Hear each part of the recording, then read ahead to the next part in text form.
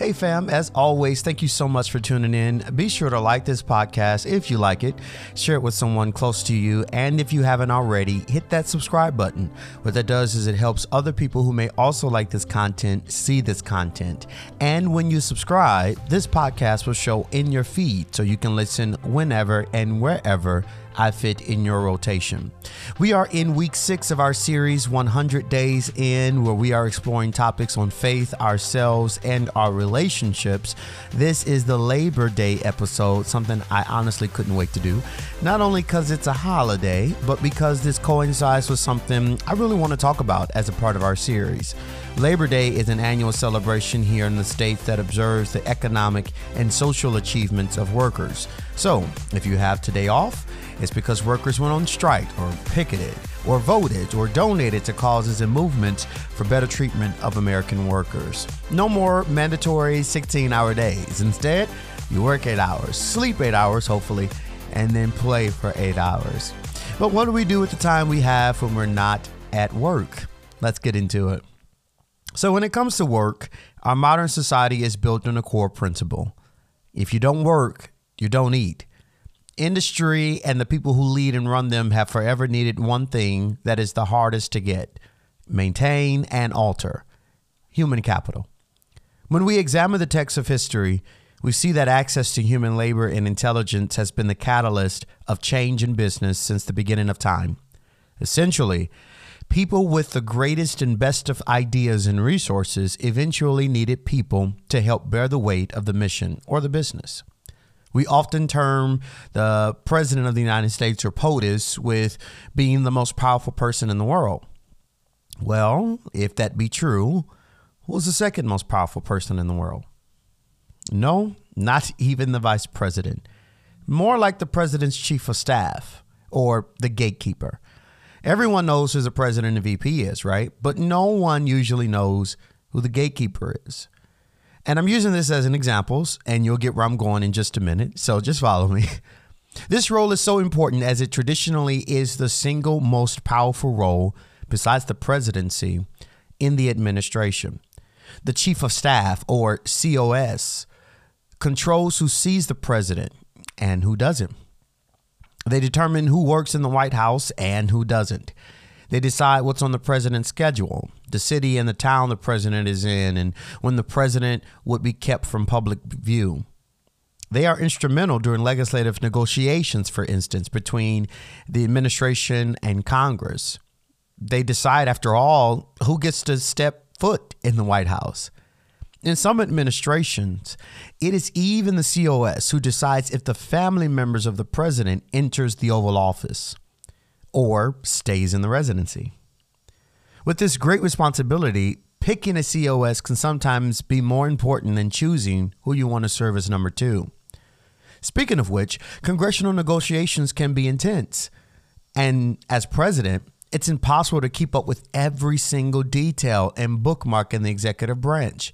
You have to focus on everything and cannot be bogged down with just one thing. Yet reporters and the general public all expect you to know and keep up with everything and just one thing all at the same time. Even then, that's where a good COS comes in. They are aware of what the public wants to know, and they make sure you have an answer. Knowing the people who work around you is extremely important. Trusting them to give you honest feedback and direction is what is needed if you want to be successful. And not just that, taking your time and really considering who you want to be COS or the people in your circle and on your team is important. They, after all, will be the ones who will carry the load for you. I told you before that we are not meant to live life all by ourselves, but as a member of the community. This means that there are things that you can't do by yourself. No matter how smart you are or how wealthy you are, eventually you will reach the end of yourself and you will need someone else, or maybe even a lot of people, to carry some weight. That's why we have Labor Day. At the end of the day, the richest and most powerful man couldn't be CEO, CFO, CTO, and machine operators all at the same time. Somebody else had to collect trash. Somebody else had to process financial transactions and paperwork. Somebody else had to pull the levers and empty the containers. We credit the big boss, and that's great. I think we should. I am not taking any credit away. But all of us who've ever worked a job, we know that we did what our bosses didn't do. I've been to Papa John's before. I've never been served by a Papa or a John. Bezos has never delivered a package to my door. Judges don't serve warrants. Wardens don't arrest prisoners. And even Beyonce has backup dancers and singers on stage.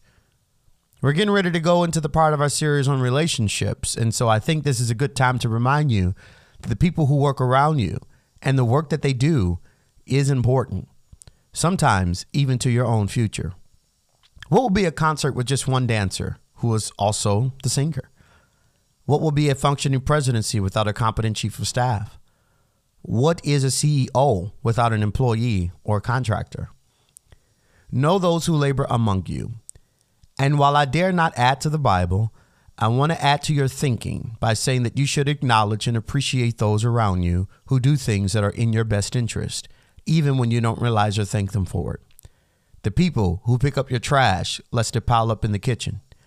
The people who spend holidays and birthdays working in a hospital or nursing home, taking care of your loved ones so you can get up and go to work in the morning. Appreciate the teachers who get up early, stay late, and still are underpaid, who make sure your kids get an education. Let's appreciate the unnamed people, the people who clean the floors and empty the trash bin while we sleep. So when we get back to the office in the morning, we ain't got to worry about it. The people who stock the toilet paper in the restroom, so you ain't never got to worry about it when you got to go. Or the fast food workers who actually put a bunch of napkins, thanks the Lord, and a straw, won't God do it, in the bag. Appreciate them. Today is their day. Lastly, appreciate yourself. Listen, don't leave yourself out of this. You've been through a lot. You had to make decisions when there was no clear answer. Like TD Jakes said, you had to build without a blueprint. Maybe you're like me and you had to go through college having no example of how to do so. So you did the best you could and figured it out along the way. Maybe you grew up without a father or mother and you had to learn how to process your trauma and raise your kids with no idea about how to be a parent.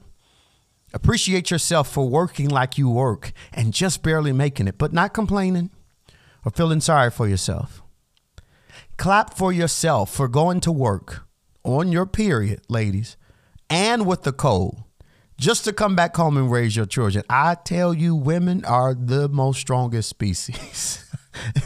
Women are the most strongest species. Appreciate yourself for working like you do.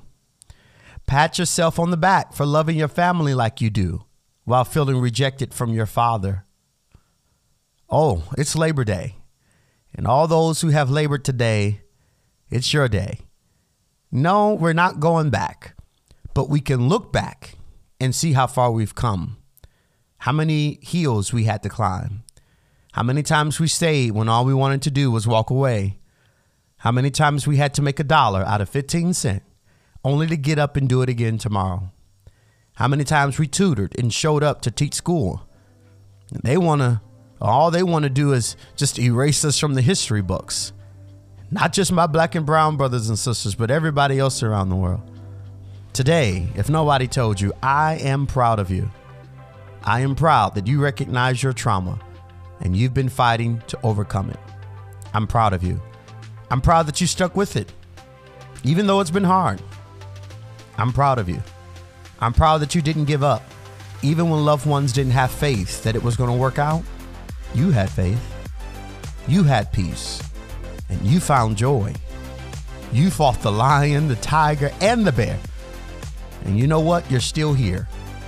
I'm proud of you. Happy Labor Day. I know this is supposed to celebrate workers and workers' rights, and we will. I know I told you, watch out for those who labor among you, and I hope you do. But take some time today. Look yourself in the mirror. Remember all that you've been through and realize that you made it. Then maybe say something Jay-Z taught me to say to myself. I will not lose. You will not lose. I'll talk to you next week.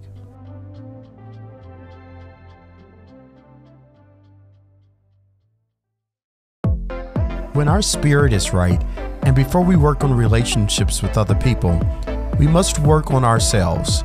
This part of our series, 100 Days In, will explore topics related to us. What is it that we gravitate to in order to cope?